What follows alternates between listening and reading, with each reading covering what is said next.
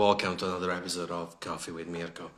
I hope you're safe and well, and I'm glad you're tuning in for this podcast episode.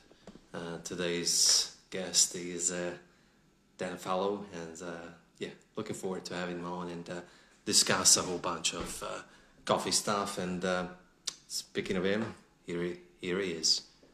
Gonna send him a quick invite.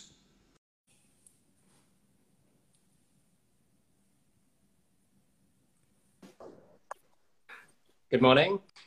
Good morning to you. Good evening to me. Hey man, how are you? Fantastic. How are you traveling? Yeah, very well, thank you. Just pretty much staying home these days because of everything that's going on, but no, it's good. Yeah, and thank you so much for giving us an hour of your time. I know that you're still busy between family and business commitments. And I'm in every sense the busiest I've ever been right now, which is cool. It's I know a lot of people aren't lucky enough to be in that position, so yeah, it's nice to be doing stuff. Very, very happy that you could make it, because I was looking forward to meet you and have a chat with you and just go with the mojo. And Okay. just before we get started, you and your family doing well? Consider all? Yeah, really good, thank you. So our little boy was born in the middle of March.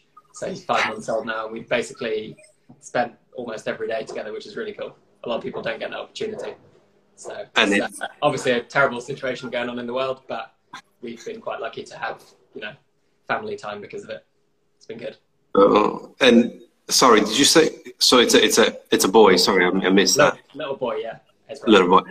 So he's part of the what's called the COVID newborn. That's COVID kids. Yeah. COVID kids. That's how they call it. Okay, gotcha. Quarantines in a few years. Quarantine. Now, congratulations. That's priceless. Absolutely. Yeah, it's been and then just to get the ball rolling, could you kindly just tell the audience a bit more how you started your coffee journey? Yeah, so I grew up really kind of not interested in nice food. Well, not interested, but I wasn't really adventurous with food and drink. Kind of liked to just have things I knew. And then when I turned 16, finished my exams, I went out to get my first job and got 2 offers, one in a restaurant, one in a phone shop, and decided to go with the restaurant. And that kind of changed my career path completely. So yeah, kind of learned how to appreciate food. There's a really good chef there who's still one of my best friends. He showed me what good food is. I was making pretty horrific coffee, I think. I was working in the kitchen and also making coffee. And then, yeah, just carried on through different bars and restaurants. Really kind of, when I turned 18, I started working on the bar, which was a cool adventure. And just wanted to learn as much as I could, possibly about every drink I was serving. Because if I wanted to do the job, I wanted to do it well, So that was my kind of childhood into adulthood growing experience. Went to Australia and kind of learned a little bit more, which is the cliche thing to do, but it's true. And then, yeah, came back and was like really focused on the 2 worlds of coffee and cocktails and how to kind of bring them together. And obviously that worked out quite well for you. Not to begin with.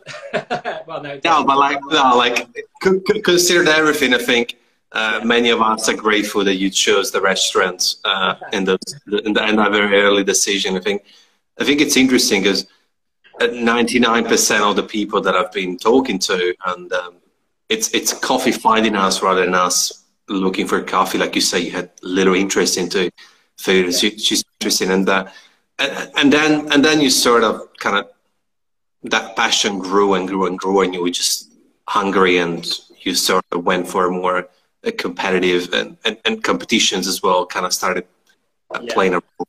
It was more because I'd seen these competitions happening in the world, and I was just like, that's so cool, but like I wouldn't even know where to start.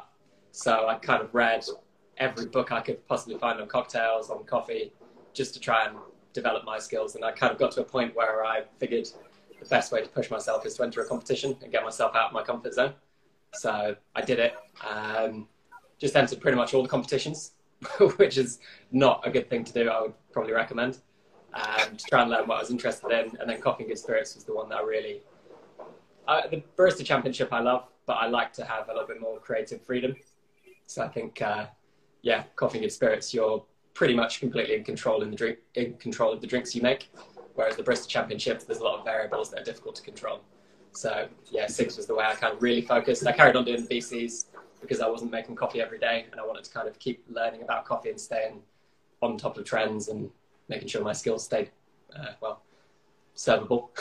And then, yeah, Coffee and Good Spirits was something I always worked on as well. And something that always kind of astonished me about Coffee in Good Spirits is just, do you, I mean, I'm going to be quite blunt about it, but when you practice, do you pretty much get smashed every single day? It's a weird, like, contrast, isn't it? Because you're really caffeinated and you're really, like, trying not to drink too much. So it is a weird one, but I think I did some really long days, and by 1 o'clock in the afternoon, I was just like, well, I need to, like, stop, eat. Eating is key, and, like, being as rigid and, well, not rigid, but structured with your training as you can be, because a 12-hour day tasting drinks all day just isn't a productive way to spend time. You need to maybe, like, allocate 2 or 3 hours for tasting, 2 or 3 hours for getting weird, like, glassware and whatever it might be, a couple of hours for something else. So it's a weird one. Probably the last kind of 10% of the training is very much run through after run through. But up until then, I was trying to do a few bits and pieces each day in order to make sure everything tasted good, but I had everything I needed. Everyone was like, yeah, it was a long process, but it's a good one.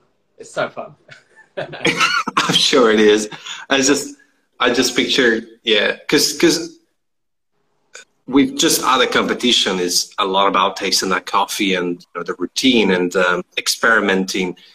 And look, coffee obviously has, if you have too much, there's a bit of issue there, but because you don't just have to taste your drink, you got to taste each and single individual ingredients to pick the right spirit, the right combination. So that's a fun thing, though. That's my favorite part, when I've got an idea in my head and I'm like, right, today I need to do a whiskey tasting or whatever it might be. And that's like not my job, but it's something I have to do. So yeah, there's a lot of cool elements to it that are much more fun than being super caffeinated in the middle of the night. It's like, morning. And going back to the competition, I believe that you're the only person on earth to won back-to-back 2 WBC consecutively. How defining was for you winning the first and then also the second? I think the first I didn't. So I started competing in 2012, which was quite a long time ago. I feel like a lot's changed in the world since 2012. And the first year I got quite close to the World Championships. I came 4th from South Korea. And then I just kept wanting to improve on that year after year. But actually I was also studying, I was also working and everything else. So I probably was just developing my skills for like 5 years. For 2018, it's the first year I just focused completely on Coffee and Good Spirits. So 16, I was in the BCs as well. But yeah, 2018, I had this idea, which I was really keen to deliver. I really believed in it. Had really good people behind, well, like working with me, kind of behind the scenes as well, which is really important. But to be fair, I came off stage after the finals in 2018, and I was like, yeah, I mean, I haven't won. There's no way I've won, because I had issues with my cream. But then they announced it, and I was like, oh man, did not expect that at all. Then 2019 was the complete opposite experience. I came in, didn't really have any expectations necessarily of winning or results. I just wanted to deliver the drinks. I've spent 3 years making, well, 2.5 years from like concept to World Championships. And I was like, I came on stage, I was like, that's the first time I've ever finished and just been completely content and happy with what I've done. So that was a really good feeling. And then obviously winning is an amazing feeling, but it was more the fact that I came off stage completely happy with what I delivered was the biggest win for me. So very different feelings. That's amazing. And at the same time impressive, because I still think that winning 2 World Championships in a row. I mean, Lewis said Danny's pretty good. Yeah, I think you probably know him too. But yeah, and yeah, he's pretty good, isn't he? And obviously, like you just said that you kind of completed a 3-year journey just with the delivery of that drink. Yeah. So competing is, safe to say, it's no stroll in the park, whereas latte art, whereas Coffee and Good Spirit or barista or any of those categories, both mentally and physically, and also financially, because those whiskeys must be pretty expensive for you to taste. What would you say to people who want to get into it, and those who are new to the competition gig? In terms of what you just said, like, the most expensive isn't necessarily the tastiest. Like, there's a lot of good ingredients out there that are, you know, £40 a bottle as opposed to £400 a bottle. And it's not about choosing the most, like, you know, the most expensive coffee in the world isn't necessarily the tastiest coffee in the world. It's what you do with it. And there's lots of coffees that are much cheaper but are equally delicious in a different context. Lewis needs to calm down. There's no three-peat going on here, my friend. He keeps saying it over and over. So yeah, don't be intimidated by price. I think, you know, you can make a really good cup of coffee with a house blend if you put the care and attention into it, and you know, serve it with really good ingredients, really well steamed milk. The same applies for Coffee and Good Spirits. You can make a banging drink with a standard kind of priced coffee, standard spirit, whatever it might be, and a little bit of thought and invention. So that's, yeah, don't build barriers for yourself because you assume it's just out of reach. There are costs, of course, but there are in any competition. But you can always reach out to coffee roasters, you can reach out to spirit brands. And if they give you one bottle, then that's enough to probably make like 30 drinks. So you've got a pretty good bit of experimentation there. Yeah. And then in terms of reaching out, do you feel that it's an obvious question, but how important is to have also good mentor, someone who knows what you're kind of taking the road onto, someone who's actually been there, done that? Yeah, I think like having good people who understand all elements of competition is so important. Like, you can never do something on your own. There's just so much to do. So you need to choose people who have strengths where your weaknesses lie, I think. So, and are really supportive people around you. So if you have a family or partners, just be like, this is a lot of work. Like, be prepared that I will probably be quite busy thinking about these things. Don't underestimate how much goes into these things. But yeah, if you can have not as many people as possible, but a select group of people who you trust, who you know can pick up where you probably aren't completely strong, then that will set you up really well. And it's very much like a team game. Obviously there's one person on stage, but there's so many people who put different elements into the routine, who put ideas across. Even if they put an idea across and you're like, no, that's not what I want to do, but it makes you second guess what you're already doing. That's a really good thing because you justify it to yourself as well. Makes absolute sense. And I want to I usually ask this question around coffee, the fact that coffee is such a, lots of people, lots of us give it just for granted. And yet between, you know, price and climate change, there's a lot of obstacles, and, you know, it's actually quite an endangered species to a certain extent. And I'm glad that, because usually I make the comparison to wine or spirits. You've worked with both, so what would you take out of spirits and out of the alcohol kind of sphere of the game, sort of kind of incorporate that into coffee, just in terms of making coffee more viable? I think like support is just all you can give. Like, there is so much value to a raw ingredient, but if you send someone a raw ingredient who doesn't know how to utilize it, the raw ingredient has no value really.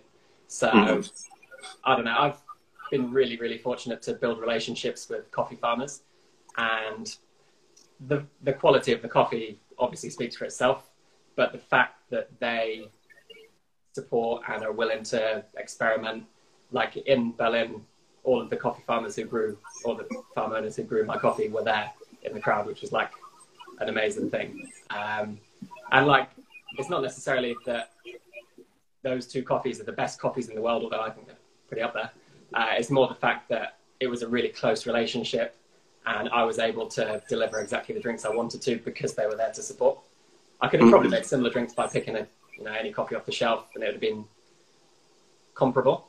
But the fact that it had the added story, the added message, the added kind of meaning, I think really helped. So, but yeah, in terms of like making coffee more valuable from a spirit side of things, I think there's a lot we can learn from their creativity and experimentation. We, as an industry, don't really have the same structures in place for how to sell coffee as they do in spirits. So spirit brands obviously have so many different levels of kind of ambassadors, salespeople, supply chain, etc.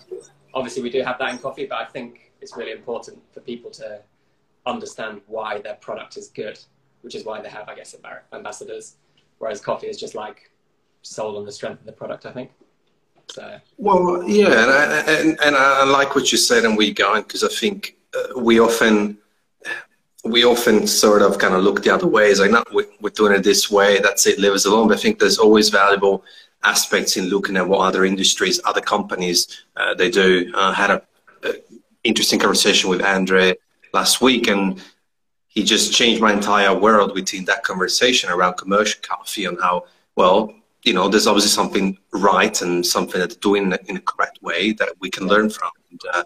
And it's quite interesting. And when you talk about ambassadors, you're right. I think that there's a few, even though they're not, the business card doesn't say ambassadors, but yeah, we probably would benefit out of some, the structure of it, I think, yeah. Well, if you think about the coffees that have succeeded in WBC and Brewers Cup over the past, realistically, like 5 or 6 years, I don't know the facts or statistics, but I would imagine a high percentage of those come from a very small percentage of coffee farmers who you could tell me their name.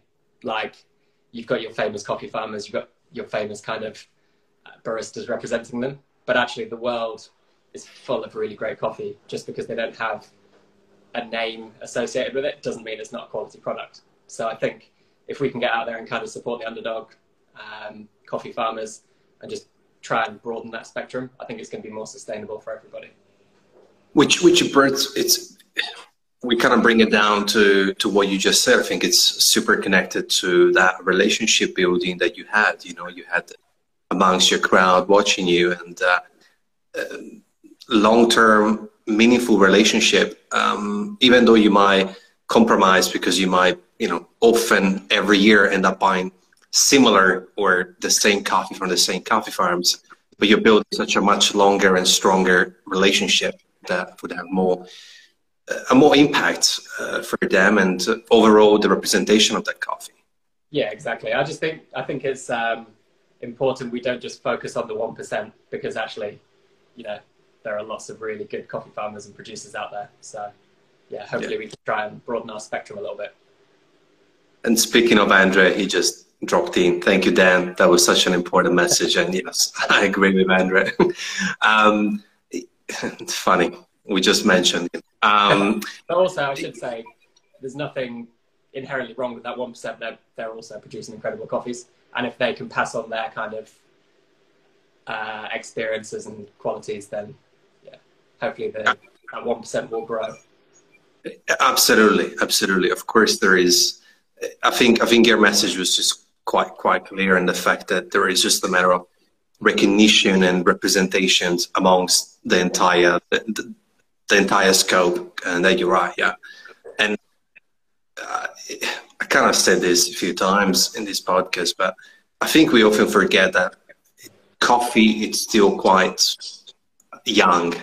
Even if we consider coffee 50 years ago, it's still young. 50 years is not much, but especially if we consider, you know, let's say competition, or let's call it specialty, even though it's a word that's been abused, but let's just go specialty. It's super young. So I think there is a lot more for us to see and taste, and hopefully we'll have be more sustainable impact when it comes to farm at origin, because that's really what matters the most, for sure. Yeah, exactly. And I think it's the same with, if you look at the whiskey industry, they're obviously a much more long-term, they have longer-term heritage than probably we do doing what we're doing. But now they're going through a cycle of innovation and kind of recreation. So all of the kind of heritage brands are trying to rebrand. They're trying to pull out new experimental products. And I think the coffee industry's probably fast-tracked that in, you know, a tenth of the time. But I think it's probably a good thing that we're trying to be a little bit more creative. Yeah, yeah, and I think we just can see the evolution of competitions. A few months back, I interviewed Tim Wendelboe, and I watched his WBC competition, and to see that video, it just puts a lot of perspective, because I've seen, you know, even MICE, Melbourne International Coffee Expo, and the Australian Nationals was so much bigger. Yeah. And that's just national. The world is again another yeah, even another dimension.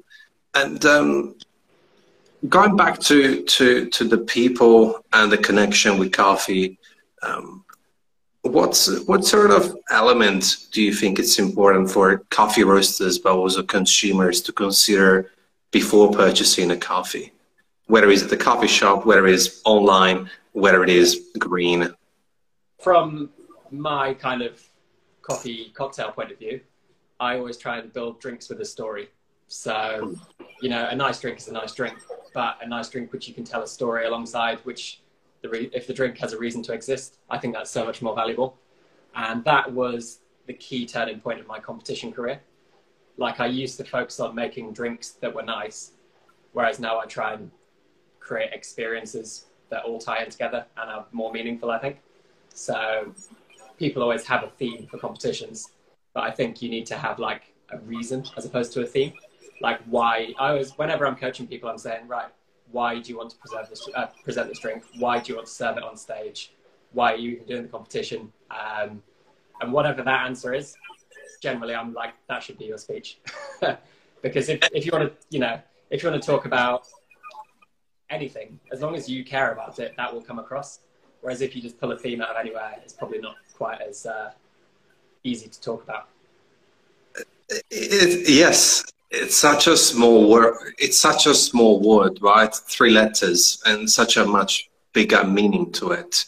I think often it's more focused on the how, the what, yeah, the why, and the story. I like what you said about story. I think we often forget that humans in general, we were born around storytelling, sitting in a cave and drawing the stories in the cave, or watching the stars and making the stories of stars and constellations. And we sort of kind of, maybe sometimes we forget that. And there is a story to be told about the people who pick that coffee, how it's been roasted, how it's been presented. And for you, ultimately, the 2 drinks, I mean, the 2 combined with the spirits. And I think ultimately you've done justice to the story, and then the results, as long as you've done justice to the story, the results are just a consequence of it. But then you have represented more, you've just presented more than just a drink. Exactly, yeah. And I think it's the same with buying coffee as well. If you have a reason to buy from a particular origin, particular family, particular farm, whatever, then that is a sales pitch to me. And I'm like, okay, great, I'll buy it. Whereas if it's just like, this is nice, I'm like, yeah, but a lot of coffee's nice. Like, I think, yeah, it's an easy sales pitch, but it has to be authentic. Yeah, authentic, and it goes in so many facets, in the sense of there's no right or wrong. You could be buying a coffee because I just watched James Hoffman, one of the latest YouTube videos he dropped, talking about these YouTubers creating their own coffee brands. That's fine. If you're one of those YouTubers subscriber, there's a reason why you buy that coffee. That's fine. Or you like, I don't know, James Brodsky Instagram stories of him going to the jungle of Panama amongst this amazing coffee, and you love it and you're so intrigued by it. Yeah. Buy it from there. Yeah, you're right. And you'll find it. Once you find out why, things become slightly more easy, or things just kind of fall into place because you kind of know where you're going. Yeah, I like that. And there's someone missing in the chat, and that's Bag. You probably know him. And he always asks this question, and he was really keen to have you on. So I'm going to ask the question he always asks on his podcast, but he's working at the bar, the cafe. Who has inspired you in life and coffee? That's always his signature question. I think a lot of it's good to go back to your kind of root cause, isn't it? So when I first went and worked in that restaurant, a friend of mine, Lee, he's a chef, he doesn't work in coffee at all. He almost force-fed me like things that I would never be interested in trying. So I think that was a really good turning point. I think anyone who like supports you and pushes you to do these things, even if it's difficult at times. So like my fiance Emma, my family, have always like stood by me and just been like, yeah, you can do it. So that always really helps. I think it's easy to get to a certain point in competitions and just be like, oh, I'm not doing this anymore. But actually, if you have people who support you and believe in you, to be like, yeah, keep going, like you can do it, that really helps a lot as well. And then obviously, like moving forward into the kind of competition spectrum, there's like not a small group of us, but a close group of us who have always done competitions together. Paul and Will, who have their UK competitors both going to World this year. We've always kind of tried to push each other, and loads of other people as well, Dana Regan. And we kind of created our own micro team, or I don't know, whether we're teams or competitors, I don't know, but we were kind of both. And we just kind of pushed each other to improve as much as we could. And that was like a nice community that we had for a few years going. So along the way, there's lots of different inspirations, I think. It wouldn't be fair just to say one particular moment does it, because I think you have to keep being inspired in order to keep competing. So yeah, there's a lot of different things out there. And then even going into the spirit world, like specifically for this year, I was inspired by one particular whiskey, which then I built a drink around, and I met the guy who created the whiskey. So that was a cool thing. So yeah, I think you have to really look hard for inspiration, and when it strikes, make sure you remember, because it's easy to forget these things. Yeah, no, absolutely. And it's just interesting, because I think that each answers these questions, they'll write for that person who's answering the question. So yeah. Of course. Exactly. And that's something that he always asks. So I felt obliged, because he couldn't make it because it's working now, and he started a company too. So I was like, well, yeah, cool. And we kind of reached the halfway mark. So it's a ritual out of the box question when we reach the halfway mark. Hope you're prepared. If you could, who would you like to have dinner with? And it can be anyone, any industries. Doesn't matter. Doesn't have to be coffee or spirits. Whoever you want. It's your dinner. I think Dave Grohl. I just think he's a genius, and from Foo Fighters and Nirvana, I guess. I just think he also loves coffee, which is an interesting thing. But I suspect we probably wouldn't talk about coffee. I just think he's had such an interest in life, and he just seems like such a good character that, yeah, I think he would probably be pretty up there. You were prepared. That's good. Usually people think, so wow, it's good, but that's great. Yeah, every time I watch him, he makes me crack up. And I know it's probably not as meaningful as a lot of the other answers, but I have to answer the questions, right? Oh, mate, I've had a lot of answers. Someone said me, someone said people who passed away, someone said to me recently they want to have dinner with someone who is in the future, so from 100 years, like ahead. Yeah. So every answer is unique. That's cool. That's cool. And going back to those questions, in your words, because you've experienced it on your skin, what would you say to the people who want to chase their coffee dream, or their passion? It doesn't have to be coffee, but they're sort of stuck in what's considered a good job, or what, stopped by family or judgment, fear of judgment, or society? I think you just have to do what you enjoy. Like, if you love what you do, you can always create new paths down that kind of that route. I've been very lucky. Like, my job, I guess now, is doing things I never thought I would do, maybe because of COVID and the lockdown, but it's all related to coffee and alcohol, which are the things I really enjoy. So now I'm basically like making and editing videos around coffee and cocktails, which is really cool. There's a lot of things I never thought I'd be doing, but because it ties into the core thing that I do enjoy, it feels not like a job because I genuinely enjoy it. If I were making videos about something I didn't care about, maybe it'd be much harder. But I think because I'm able to talk about the things I really enjoy, that I've been, really enjoying the process. And I think as long as people genuinely enjoy what they do, there will be no judgment. Like, you could say any job in the world, and if you follow it with, but I do actually genuinely love it, I don't think anyone will hold that against you. Absolutely. And the other part that I think often people sort of, it's important to find, it's not just the passion, but also which role and where do you fall in, right? Because someone might decide coffee it is, but it could be 1,000 different jobs. It could be what you just said that works quite well for you. It could be roasting, own a coffee shop, be a blogger, a photographer, a judge, a competitor. There is so many, but I think it's important to find that role. And I think that often is interconnected with the second passion. It's like an underlayer. Okay, your passion is coffee. Okay, that's big. That's fine. It's a big umbrella. What's right underneath? So, how did you find that second layer of passion? I think the second layer, well, actually, probably the first layer, to be fair, is what kind of person you are.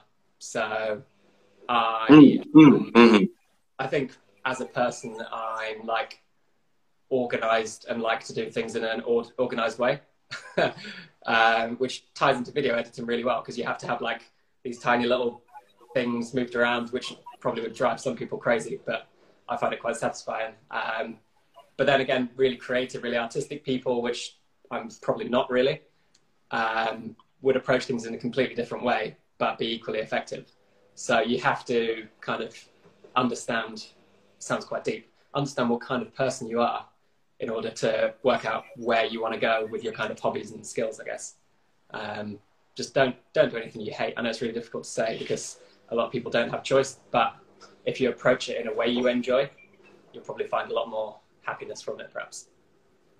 Which is really entangled with that why concept that you touched base on before. I think once you find the purpose and that drive, then everything sort of falls into place. And it's more,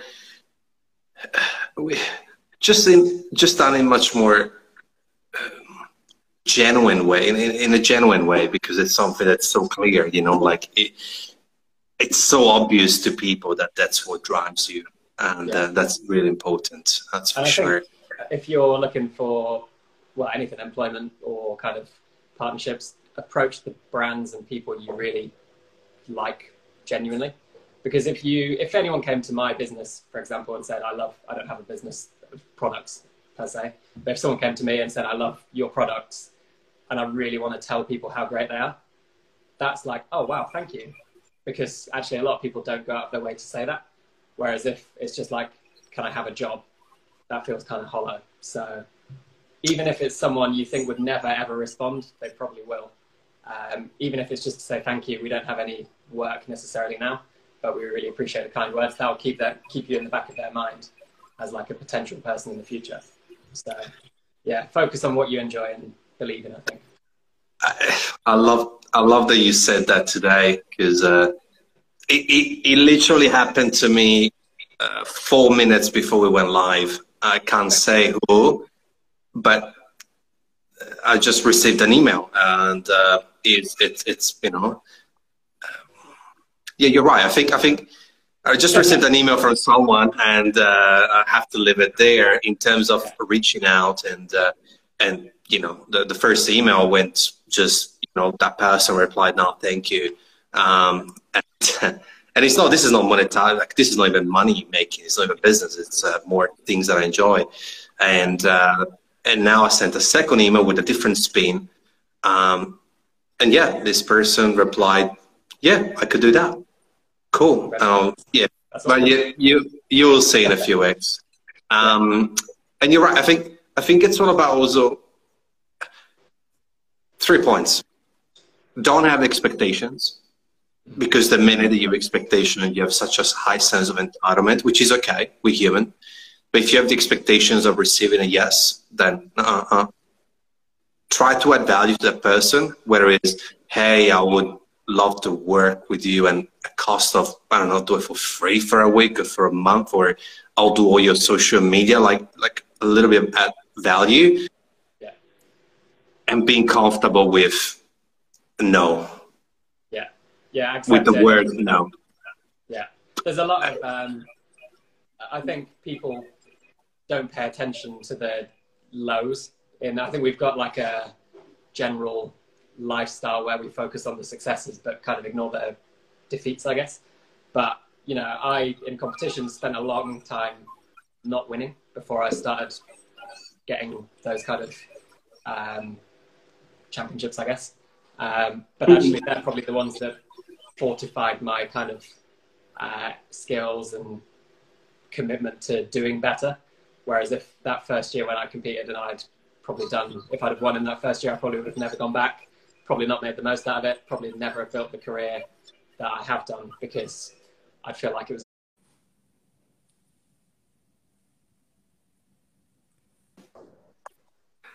Good morning. Good morning to you. Good evening to me. Hey man, how are you?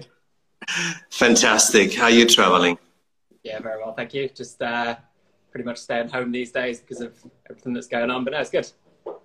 Yeah, and thank you so much for giving us an hour of your time. I know you're still busy between family and business commitments. And I'm in every sense the busiest I've ever been right now, which is cool.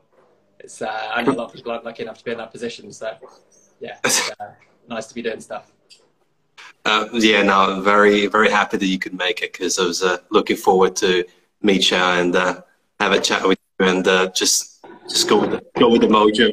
And just before we get started, you and your family doing well? Consider all? Yeah, really good, thank you. So our little boy was born in the middle of March, so he's 5 months old now, and we've basically spent almost every day together, which is really cool. A lot of people don't get that opportunity. So it's obviously a terrible situation going on in the world, but we've been quite lucky to have, you know, family time because of it. It's been good. And sorry, did you say, so it's a boy? Sorry, I missed that. Little boy, yeah. Little boy. So he's part of the what's called the COVID newborn. That's COVID kids. Yeah. COVID kids. That's how they call it. Okay, gotcha. Quarantines in a few years. Quarantine. Now, congratulations. That's priceless. Absolutely. Yeah, and then just to get the ball rolling, could you kindly just tell the audience a bit more how you started your coffee journey? Yeah, so I grew up really kind of not interested in nice food. Well, not interested, but I wasn't really adventurous with food and drink. Kind of liked to just have things I knew.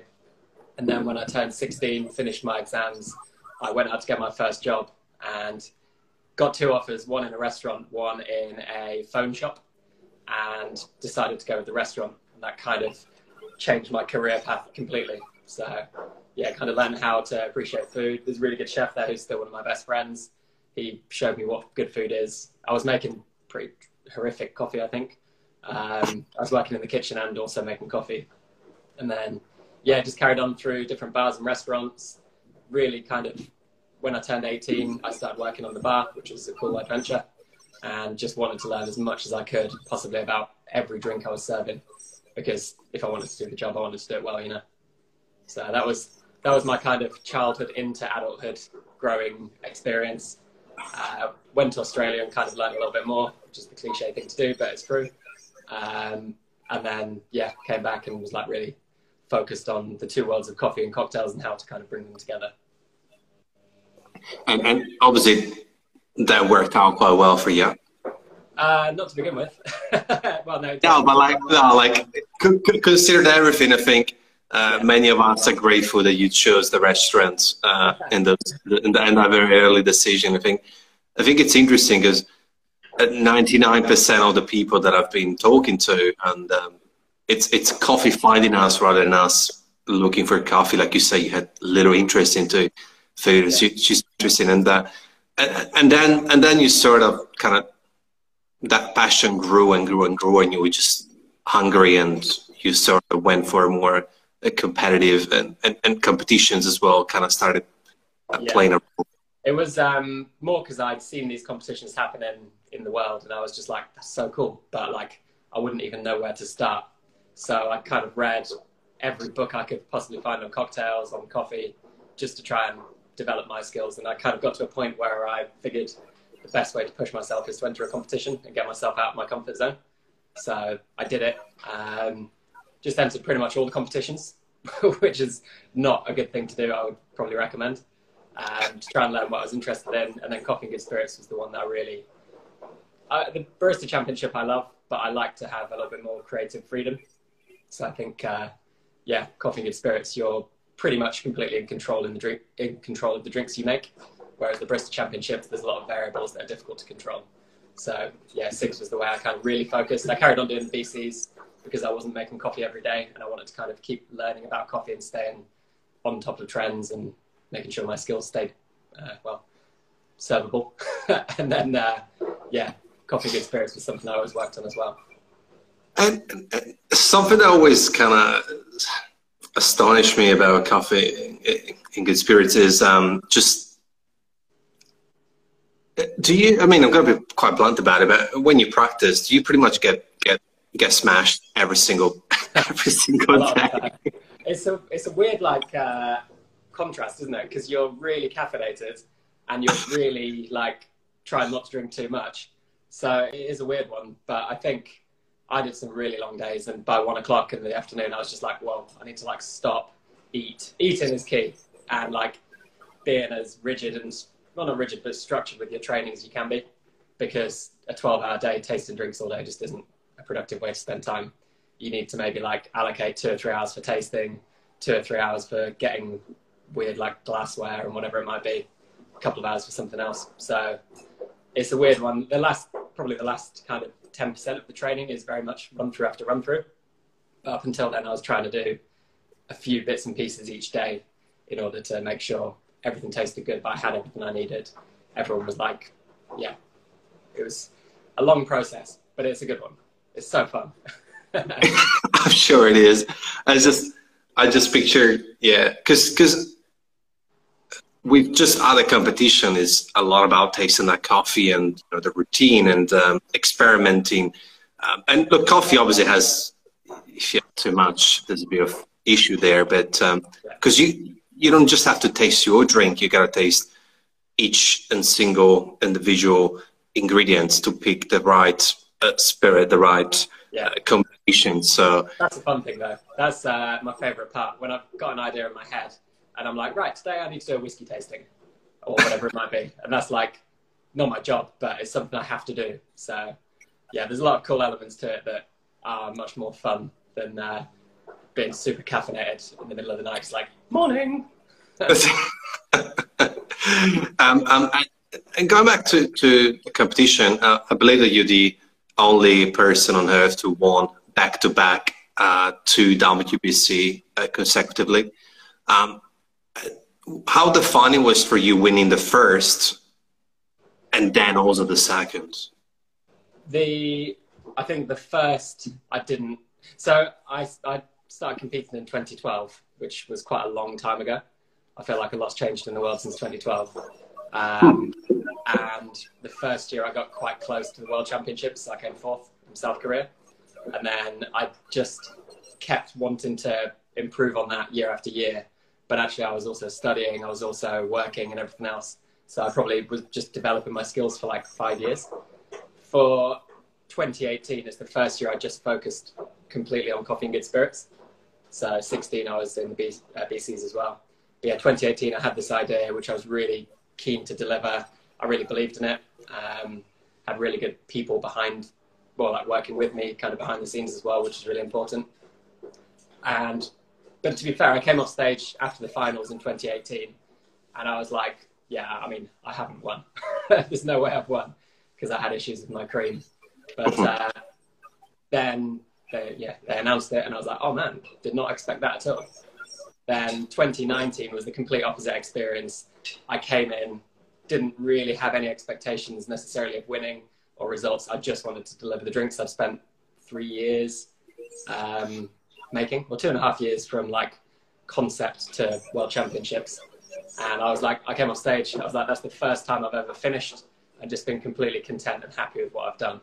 So that was a really good feeling. And then obviously winning is an amazing feeling, but it was more the fact that I came off stage completely happy with what I delivered was the biggest win for me. So very different feelings. That's amazing. And at the same time impressive, because I still think that winning 2 world championships in a row. I mean, Lewis said Danny's pretty good, and yeah, I think you probably know him too. But yeah, and yeah, he's pretty good, isn't he?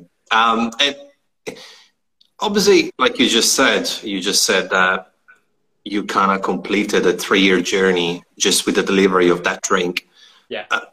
So competing is, safe to say, it's no stroll in the park, whereas latte art, whereas coffee and good spirit or barista or any of those categories, both mentally and physically, and also financially, because those whiskeys must be pretty expensive for you to taste. Yeah. What would you say to people who want to get into it and those who are new to the competition gig? Well, in terms of what you just said, like the most expensive isn't necessarily the tastiest. Like there's a lot of good ingredients out there that are, you know, £40 a bottle as opposed to £400 a bottle. And it's not about choosing the most, like, you know, the most expensive coffee in the world isn't necessarily the tastiest coffee in the world. It's what you do with it. And there's lots of coffees that are much cheaper, but equally delicious in a different context. Lewis needs to calm down. There's no three-peat going on here, my friend. He keeps saying it over and over. So yeah, don't be intimidated by price. I think, you know, you can make a really good cup of coffee with a house blend if you put the care and attention into it and, you know, serve it with really good ingredients, really well steamed milk. The same applies for coffee and good spirits. You can make a banging drink with a standard kind of priced coffee, standard spirit, whatever it might be, and a little bit of thought and invention. So that's, yeah, don't build barriers for yourself because you assume it's just out of reach. There are costs, of course, but there are in any competition. But you can always reach out to coffee roasters, you can reach out to spirit brands. And if they give you 1 bottle, then that's enough to probably make like 30 drinks. So you've got a pretty good bit of experimentation there. Mm-hmm. Yeah. And then in terms of reaching out, do you feel that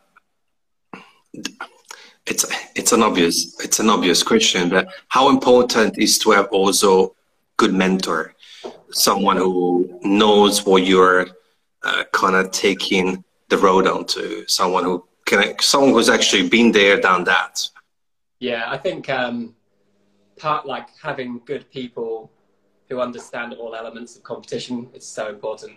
Like you can never do something on your own. There's just so much to do. So you need to choose people who have strengths where your weaknesses lie, I think. So, and are really supportive people around you. So if you have a family or partners, just be like, this is a lot of work. Like, be prepared that I will probably be quite busy thinking about these things. Don't underestimate how much goes into these things.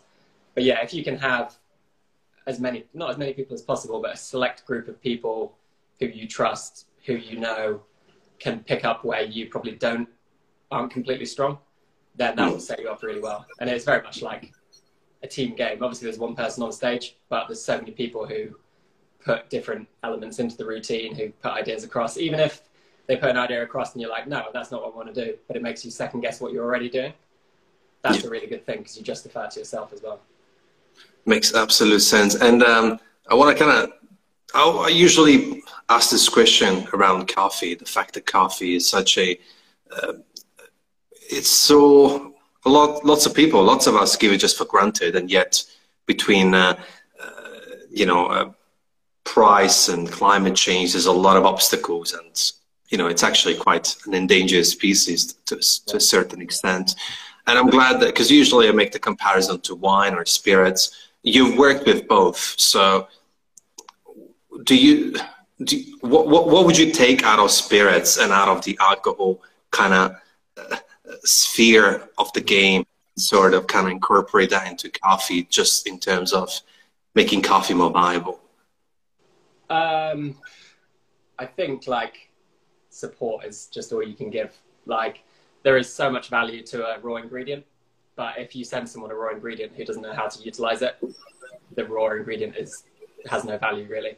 So I don't know. I've been really, really fortunate to build relationships with coffee farmers, and the quality of the coffee obviously speaks for itself, but the fact that they support and are willing to experiment, like in Berlin, all of the coffee farmers who grew, all the farm owners who grew my coffee were there in the crowd, which was like an amazing thing. And like, it's not necessarily that those two coffees are the best coffees in the world, although I think they're pretty up there. It's more the fact that it was a really close relationship, and I was able to deliver exactly the drinks I wanted to because they were there to support. I could have probably made similar drinks by picking any coffee off the shelf, and it would have been comparable. But the fact that it had the added story, the added message, the added kind of meaning, I think really helped. So, but yeah, in terms of like making coffee more valuable from a spirit side of things, I think there's a lot we can learn from their creativity and experimentation. We, as an industry, don't really have the same structures in place for how to sell coffee as they do in spirits. So spirit brands obviously have so many different levels of kind of ambassadors, salespeople, supply chain, etc.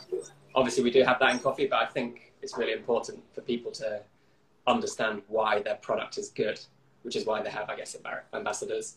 Whereas coffee is just like sold on the strength of the product, I think.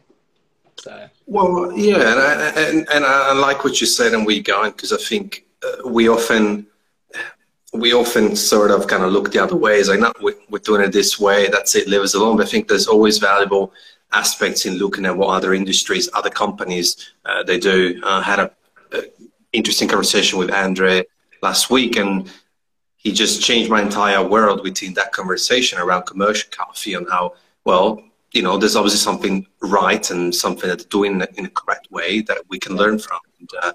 And it's quite interesting. And when you talk about ambassadors, you're right. I think that there's a few, even though the business card doesn't say ambassadors, but yeah, we probably would benefit out of some, the structure of it, I think, yeah.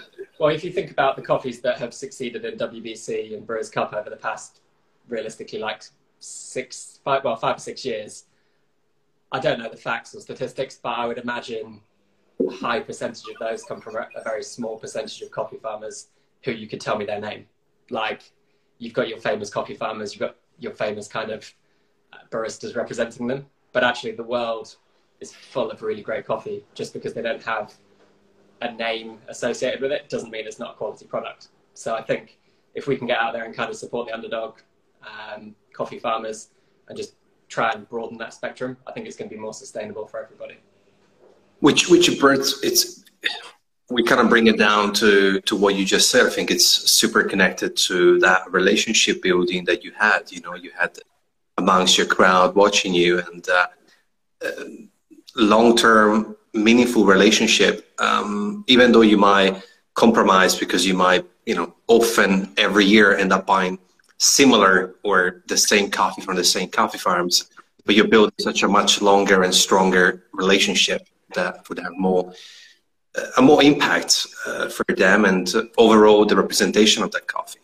Yeah, exactly. I think it's important we don't just focus on the 1%, because actually, you know, there are lots of really good coffee farmers and producers out there. So yeah, hopefully we can try and broaden our spectrum a little bit. And speaking of Andre, he just dropped in. Thank you, Dan. That was such an important message. And yes, I agree with Andre. It's funny. We just mentioned it. But also, I should say, there's nothing inherently wrong with that 1%. They're also producing incredible coffees. And if they can pass on their kind of experiences and qualities, then yeah, hopefully that 1% will grow. Absolutely, absolutely. Of course, there is. I think your message was just quite clear in the fact that there is just a matter of recognition and representations amongst the entire scope, and that you're right, yeah. And I kind of said this a few times in this podcast, but I think we often forget that coffee is still quite young. Even if we consider coffee 50 years ago, it's still young. 50 years is not much, but especially if we consider, let's say competition, or let's call it specialty, even though it's a word that's been abused, but let's just go specialty. It's super young. So I think there is a lot more for us to see and taste, and hopefully will be more sustainable impact when it comes to farm at origin, because that's really what matters the most, for sure. Yeah, exactly. And I think it's the same with, if you look at the whiskey industry, they're obviously a much more long-term, they have longer-term heritage than probably we do doing what we're doing, but now they're going through a cycle of innovation and kind of recreation. So all of the kind of heritage brands are trying to rebrand, they're trying to pull out new experimental products. And I think the coffee industry's probably fast-tracked that in, a tenth of the time. But I think it's probably a good thing that we're trying to be a little bit more creative.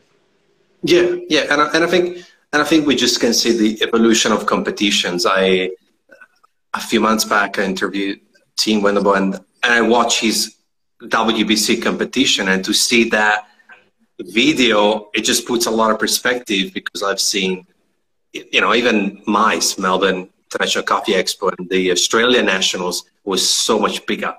Yeah. And that's just national. The world, it's again another yeah, even another dimension. And going back to the people and the connection with coffee, what sort of element do you think it's important for coffee roasters, but also consumers, to consider before purchasing a coffee? Whether it's at the coffee shop, whether it is online, whether it is green. From my kind of coffee cocktail point of view, I always try and build drinks with a story. So, a nice drink is a nice drink, but a nice drink which you can tell a story alongside, which if the drink has a reason to exist, I think that's so much more valuable. And that was the key turning point in my competition career. Like, I used to focus on making drinks that were nice, whereas now I try and create experiences that all tie in together and are more meaningful, I think. So people always have a theme for competitions, but I think you need to have like a reason as opposed to a theme. Like, why? Whenever I'm coaching people, I'm saying, right, why do you want to present this drink? Why do you want to serve it on stage? Why are you even doing the competition? And whatever that answer is, generally I'm like, that should be your speech. Because if you want to, if you want to talk about anything, as long as you care about it, that will come across. Whereas if you just pull a theme out of anywhere, it's probably not quite as easy to talk about. Yes. It's such a small word. It's such a small word, right? 3 letters, and such a much bigger meaning to it. I think often it's more focused on the how, the what, yeah, but the why and the story. I like what you said about story. I think we often forget that humans in general, we were born around storytelling, sitting in a cave and drawing the stories in the cave, or watching the stars and making the stories of stars and constellations. And we started kind of, maybe sometimes we forget that. And there is a story to be told about the people who pick that coffee, how it's been roasted, how it's been presented. And for you, ultimately, the 2 drinks, the 2 combined with the spirits. And I think ultimately you've done justice to the story, and then the results, as long as you've done justice to the story, the results is just a consequence of it. But then you have represented more, you've just presented more than just a drink. Exactly, yeah. And I think it's the same with buying coffee as well. If you have a reason to buy from a particular origin, particular family, particular farm, whatever, then that is the sales pitch to me. And I'm like, okay, great, I'll buy it. Whereas if it's just like, this is nice, I'm like, yeah, but a lot of coffee's nice. Like, I think, yeah, it's an easy sales pitch, but it has to be authentic. Yeah, authentic, and it goes in so many facets, in the sense of there's no right or wrong. You could be buying a coffee because I just watched James Hoffman, one of the latest YouTube videos he dropped, talking about these YouTubers creating their own coffee brands. That's fine. If you're one of those YouTubers subscriber, there's a reason why you buy that coffee. That's fine. or you like, I don't know, James Brodsky Instagram stories of him going to the jungle of Panama amongst this amazing coffee, and you love it, and you're so intrigued by it. Yeah. Buy it from there. Yeah, you're right. And you'll find it. Once you find out why, things become slightly more easy, or things just kind of fall into place because you kind of know where you're going. Yeah, I like that. And there's someone missing in the chat, and that's Bag. You probably know him. And he always asks this question, and he was really keen to have you on. So I'm going to ask the question he always asks on this podcast, but he's working at the bar, the cafe. Who has inspired you in life and coffee? That's always his signature question. I think a lot of it's good to go back to your kind of root cause, isn't it? So when I first went and worked in that restaurant, a friend of mine, Lee, he's a chef, he doesn't work in coffee at all. He almost force-fed me like things that I would never be interested in trying. So I think that was a really good turning point.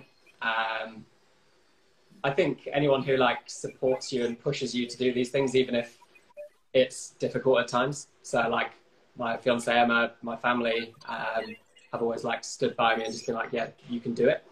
So that always really helps. I think it's easy to get to a certain point in competitions and just be like, oh, I'm not doing this anymore. But actually, if you have people who support you and believe in you, to be like, yeah, keep going, like you can do it, that really helps a lot as well. And then obviously, like moving forward into the kind of competition spectrum, there's like not a small group of us, but a close group of us who have always done competitions together. Paul and Will, who have their UK competitors both going to World this year. We've always kind of tried to push each other, and loads of other people as well, Dana Regan. And we kind of created our own micro team, or I don't know, whether we were teams or competitors, I don't know, but we were kind of both. And we just kind of pushed each other to improve as much as we could. And that was like a nice community that we had for a few years going. So along the way, there's lots of different inspirations, I think. It wouldn't be fair just to say one particular moment does it, because I think you have to keep being inspired in order to keep competing. So yeah, there's a lot of different things out there. And then even going into the spirit world, like specifically for this year, I was inspired by one particular whiskey, which then I built a drink around, and I met the guy who created the whiskey. So that was a cool thing. So yeah, I think you have to really look hard for inspiration, and when it strikes, make sure you remember, because it's easy to forget these things. Yeah, no, absolutely. And it's just interesting, because I think that each answers these questions, they'll write for that person who's answering the question. So yeah. Of course. And that's something that he always asks. So I felt obliged, because he couldn't make it because it's working now, and he started competing too. So I was like, well, yeah, cool. And we kind of reached the halfway mark. So it's a ritual out of the box question when we reach the halfway mark. Hope you're prepared. If you could, who would you like to have dinner with? And it can be anyone, any industries. Doesn't matter. Doesn't have to be coffee or spirits. Whoever you want. It's your dinner. I think Dave Grohl. I just think he's a genius, and from Foo Fighters and Nirvana, I guess. I just think he also loves coffee, which is an interesting thing. But I suspect we probably wouldn't talk about coffee. I just think he's had such an interesting life, and he just seems like such a good character that, yeah, I think he would probably be pretty up there. You were prepared. That's good. Usually people think, so wow, that's good, but that's great. Yeah, every time I watch him, he makes me crack up. And I know it's probably not as meaningful as a lot of the other answers, but have to answer the questions, right? Oh, mate, I've had a lot of answers. Someone said me, someone said people who passed away, someone said to me recently they want to have dinner with someone who is in the future, so from 100 years, like ahead. So every answer is unique. That's cool. That's cool. And going back to those questions, in your words, because you've experienced it on your skin, what would you say to the people who want to chase their coffee dream or their passion? It doesn't have to be coffee, but they're sort of stuck in what's considered a good job, or what, you know, stopped by family or judgment, fear of judgment, or society? I think you just have to do what you enjoy. Like, if you love what you do, you can always create new paths down that kind of that route. I've been very lucky. Like, my job, I guess now, is doing things I never thought I would do. Maybe because of COVID and the lockdown, but it's all related to coffee and alcohol, which are the things I really enjoy. So now I'm basically like making and editing videos around coffee and cocktails, which is really cool. There's a lot of things I never thought I'd be doing, but because it ties into the core thing that I do enjoy, it feels not like a job because I genuinely enjoy it. If I were making videos about something I didn't care about, maybe it'd be much harder. But I think because I'm able to talk about the things I really enjoy, that I've been, really enjoying the process. And I think as long as people genuinely enjoy what they do, there will be no judgment. Like, you could say any job in the world, and if you follow it with, but I do actually genuinely love it, I don't think anyone will hold that against you. Absolutely. And the other part that I think often people sort of, it's important to find, it's not just the passion, but also which role and where do you fall in, right? Because someone might decide coffee it is, but it could be 1,000 different jobs. It could be what you just said that works quite well for you. It could be roasting, own a coffee shop, be a blogger, a photographer, a judge, a competitor. There is so many, but I think it's important to find that role. And I think that often is interconnected with the second passion. It's like an underlayer. Okay, your passion is coffee. Okay, that's big. That's fine. That's a big umbrella. What's right underneath? So, how did you find that second layer of passion? I think the second layer, well, actually, probably the first layer, to be fair, is what kind of person you are. So, I think as a person, I'm like organized and like to do things in an organized way, which ties into video editing really well, because you have to have like these tiny little things moved around, which probably would drive some people crazy, but I find it quite satisfying. But then again, really creative, really artistic people, which I'm probably not really, would approach things in a completely different way, but be equally effective. So you have to kind of understand, sounds quite deep, understand what kind of person you are in order to work out where you want to go with your kind of hobbies and skills, I guess. Just don't do anything you hate. I know it's really difficult to say because a lot of people don't have choice, but if you approach it in a way you enjoy, you'll probably find a lot more happiness from it, perhaps. Which is really entangled with that why concept that you touched base on before. I think once you find the purpose and that drive, then everything sort of falls into place. And it's more, just done in much more genuine way, in a genuine way, because it's something that's so clear, you know, like it's so obvious to people that that's what drives you. And that's really important. That's for sure. If you're looking for, well, anything, employment or kind of partnerships, approach the brands and people you really like genuinely. Because if anyone came to my business, for example, and said, I don't have a business of products per se, but if someone came to me and said, I love your products and I really want to tell people how great they are, that's like, oh, wow, thank you. Because actually a lot of people don't go out of their way to say that.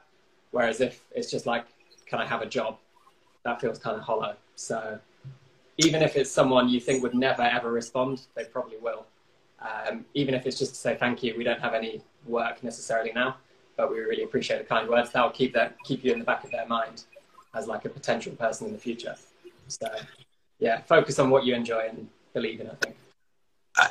I love that you said that today, because it literally happened to me 4 minutes before we went live. I can't say who, but I just received an email, and it's you know, Yeah, you're right. I think I just received an email from someone, and I have to leave it there in terms of reaching out, and you know, the first email went just, you know, that person replied, no, thank you. And it's not, this is not monetized, like this is not even money making, it's not even business, it's more things that I enjoy. And now I sent a second email with a different spin. And yeah, this person replied, yeah, I could do that. Cool. Yeah, but you will see in a few weeks. And you're right. I think it's all about also 3 points. Don't have expectations, because the minute that you have expectation, you have such a high sense of entitlement, which is okay. We're human.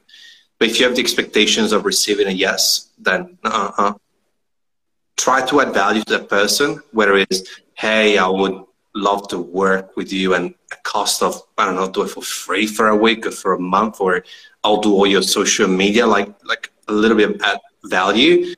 Yeah. And being comfortable with no. Yeah. Yeah. With the word no. Yeah. There's a lot of, I think people don't pay attention to the lows. And I think we've got like a general lifestyle where we focus on the successes but kind of ignore the defeats, I guess. But you know, I in competitions spent a long time not winning before I started getting those kind of championships, I guess. But actually they're probably the ones that fortified my kind of skills and commitment to doing better. Whereas if that first year when I competed and I'd probably done, if I'd have won in that first year, I probably would have never gone back, probably not made the most out of it, probably never have built the career that I have done, because I feel like it was already done. But, you know, you spend a long time, you have to build towards something in order for it to be meaningful. Whereas if you just get the job straight away, it doesn't feel as kind of worthwhile, I think. It becomes easy, and then you kind of comply, you become compliant to that. Which is okay. It's just the way. And I also think that people overthink the process when it comes to reaching out to someone, especially in this day and age. I think there's a lot of negativity around social media, and that's not good there. You know, I get it. You know, whether it's body dysmorphia, whether it's comparing yourself, mental health challenges, or I don't know, government agency control, whatever it is. Yeah. But on the other side, the sunny side, it's like, it takes very little to email, DM, message, and you can reach that person in so many formats, from Instagram, Twitter, Facebook, LinkedIn, emails. You can email twice if you want, maybe just his or her direct email, and also the customer service line that you guarantee they're going to respond to you, like without stalking. You know, let's be clear, without stalking, with touching, with again a good mannerism. But it's okay, I think, and without demanding. Yeah, I think you're right. Yeah, it's a hyper connected world we live in, isn't it? So, and I think if you like, I'm very fortunate to have Coffee Good Spirits competitors reach out to me, just like, obviously I've never met them necessarily, but they're just like, what do you think of this? I'll always do my best to try and respond and just help out if I can. And I'm like, yeah, I think everyone will always try and support people if people genuinely are interested in the same thing that you are. Yeah. I love it. I love to talk about Coffee Good Spirits. So like, if people send me a message, I'm like, right, perfect. And then there's like a big scribe of things going on after it. Yeah. And this happened even with me and yourself. I just sent you a message and you're like, sure, okay, cool, let's do it. That's how it happened. We never met first time that we talked. So I get it. I think it's important, and the worst scenario is they will not receive your message, so you don't have to feel bad about yourself, because that message might be sitting in a spam box, might be sitting into the request box, and that person doesn't know of their requests, or that person doesn't manage their own Instagram. Yeah, exactly. It's rarely, because you don't know the person, it's never personal. Oh, he said, she said no, because why? We don't know each other. So Yeah. But yeah. again, I think in our industry anyway, like we're all probably quite supportive of one another because it is a very small industry. I imagine we've got probably like hundreds of mutual friends. So, well, yes, thereabouts. Yeah, it's a global, very small community, really, which is quite. And to add on to that, we also built the foundation on hospitality. Therefore, if we didn't have that mannerism that hospitality creates and generates and form and mold us, we will be in the wrong industry. So yeah, we have dealt with. I think we can all understand each other's challenges as well. Like it's not as easy as it seems on the surface. Yeah, exactly. So this is very interesting. I love this. It's great. I think I hope that people will just pick, just a fraction of what you said and I said, and I think that just go out there and reach out to the people that they want to reach out to, for sure. Yeah. And sort of going back to the questions, there seems to be like, hospitality. We just spoke about it. I think it's a better question now. Hospitality is far from perfect. If you could change one thing, what would that be? I think more time to tell those stories, I would say. I know it's kind of on brand with what I've just said, but like actually my favorite experience in a hospitality environment, if I'm like going out, I love to understand why the drinks exist. I know I'm probably within the niche of people who care, but actually I think more people would care if they had the time to hear it. So like if I sit at a cocktail bar, I'd love to speak to the bartender and talk about what drinks they recommend, why they're excited about them. I think we're in such a fast-paced world that it's kind of difficult to share those kind of stories now, especially with COVID, because it's very much like transactional in and out kind of service. So yeah, I think in the future, if we're able to spend more time communicating with guests, I think that adds a lot of value to the things we serve to them. Could you then see an advantage or a tool of solution technology when it comes to this? For instance, the people who really want to hear those stories, to be able to connect with, let's say, yourself on a private, I don't know, Google Meet or Zoom or whatever, multi-people live stream kind of scenario where people can hear those stories. And it doesn't matter if it's 3, 4, 5, 6, or if by the end of it, 100 or 3,000 have connected, but perhaps technology could help. There's even a very rudimentary way of doing it, which is just like you see a lot of coffees that come with an information card now. Like, I think that's a really good touch point that people can either choose to read or choose to disregard. So like, if you see someone reading that, they're probably a little bit more interested. So it's kind of a good gauge.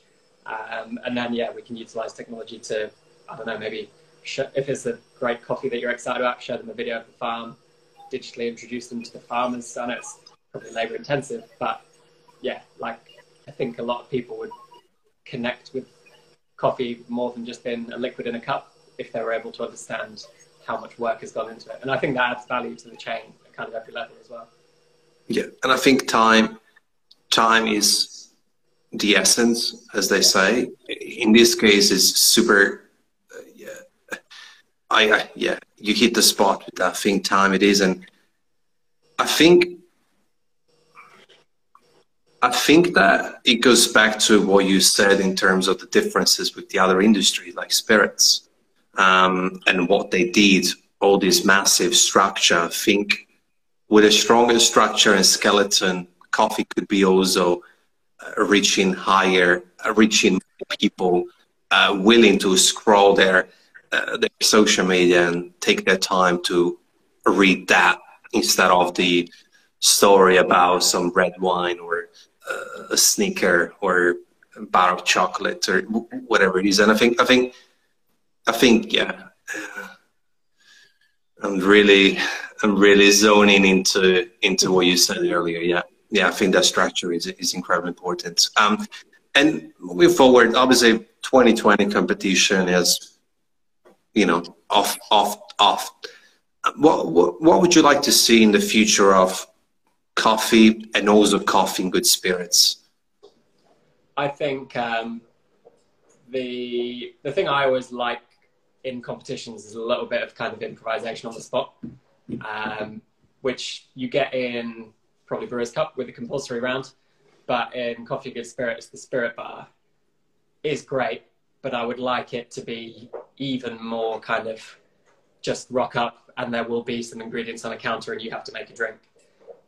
That would be a cool thing, like the mystery box challenge they do on MasterChef, that kind of thing, where everyone gets, you know, half an hour to create a drink and then they have to present it with maybe not even with too much of a presentation, because when you get into the realms of presentation, it becomes just another round, which is similar to the other rounds. Whereas if it was like a blind, just purely judged on how the drink tastes, I know that moves away from my storytelling aspect, but you do have to make nice drinks fundamentally. And if you have kind of an understanding of delicious things, that will help in the future rounds, I think. And you can still bring a story, because we all have stories. Obviously, it will be limited to individuals rather than producers, but I think you could still be able to do that with a Mystery Box challenge. I think that's a great idea. I think it's fun as well. Like coffee competitions are notoriously difficult to watch for people who aren't in the industry, unless they're kind of behind someone else. So yeah.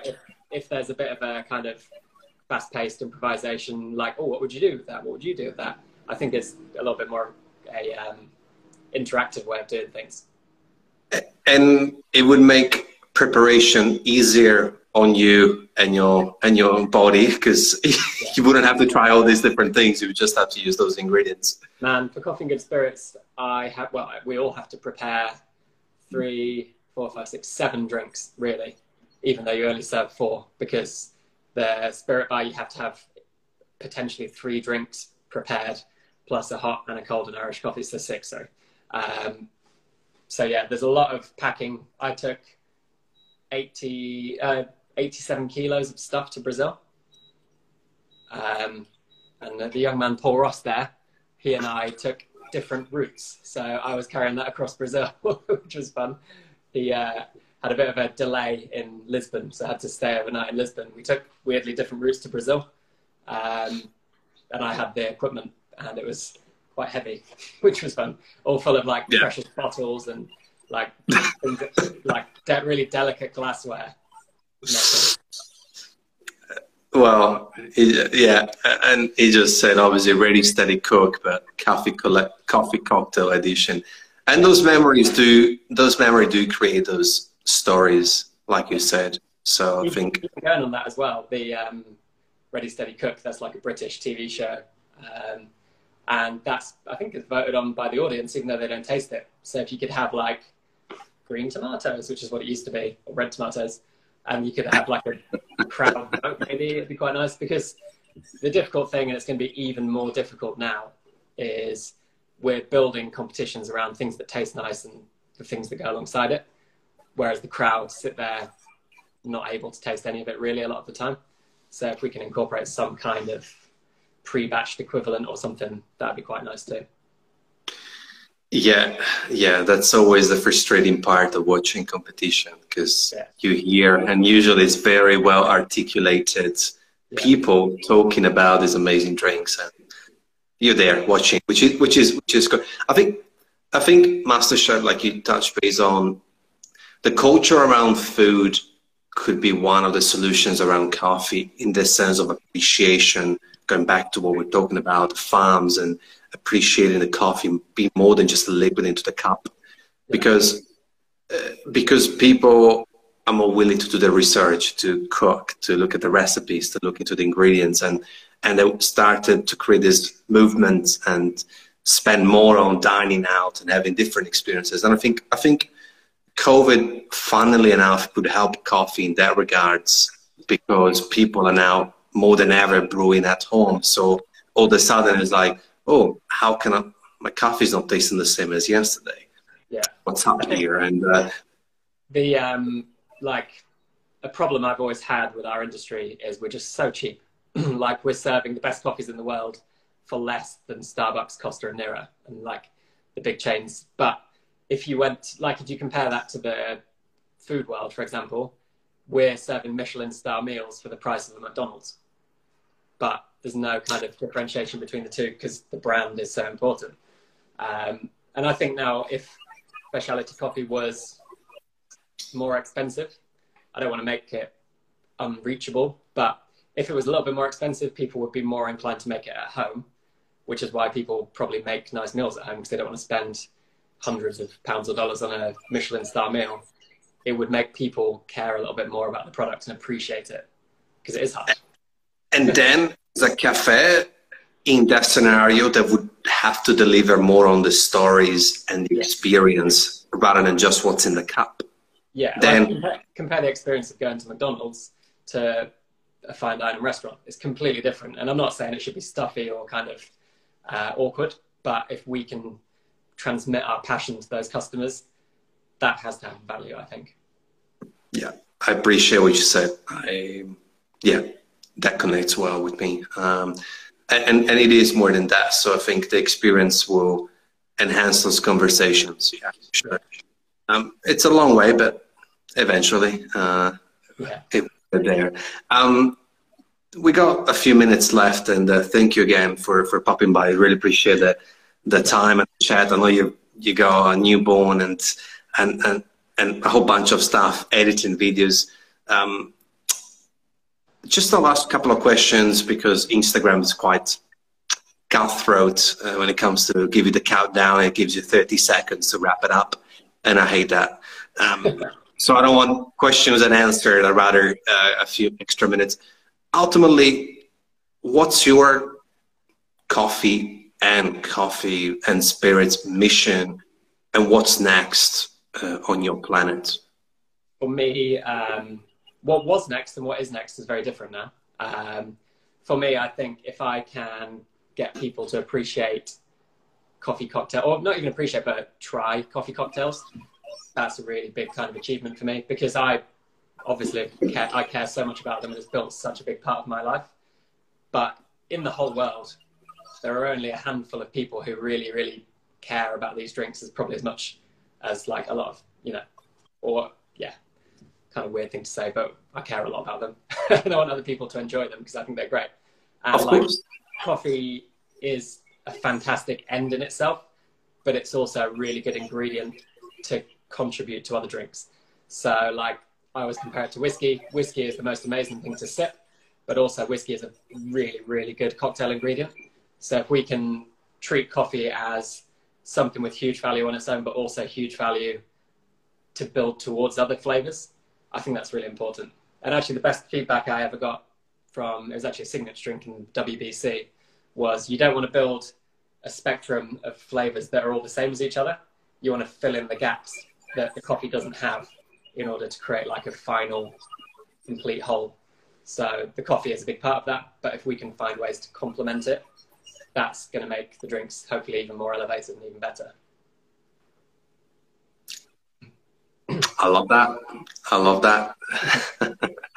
And yeah, obviously on what's next, that's changed, and it is sort of what it is. Hopefully, I don't know. Hopefully they'll reopen borders soon, eventually, when everything is safe to do so. Yeah, it's been a real pleasure and a treat to have you on.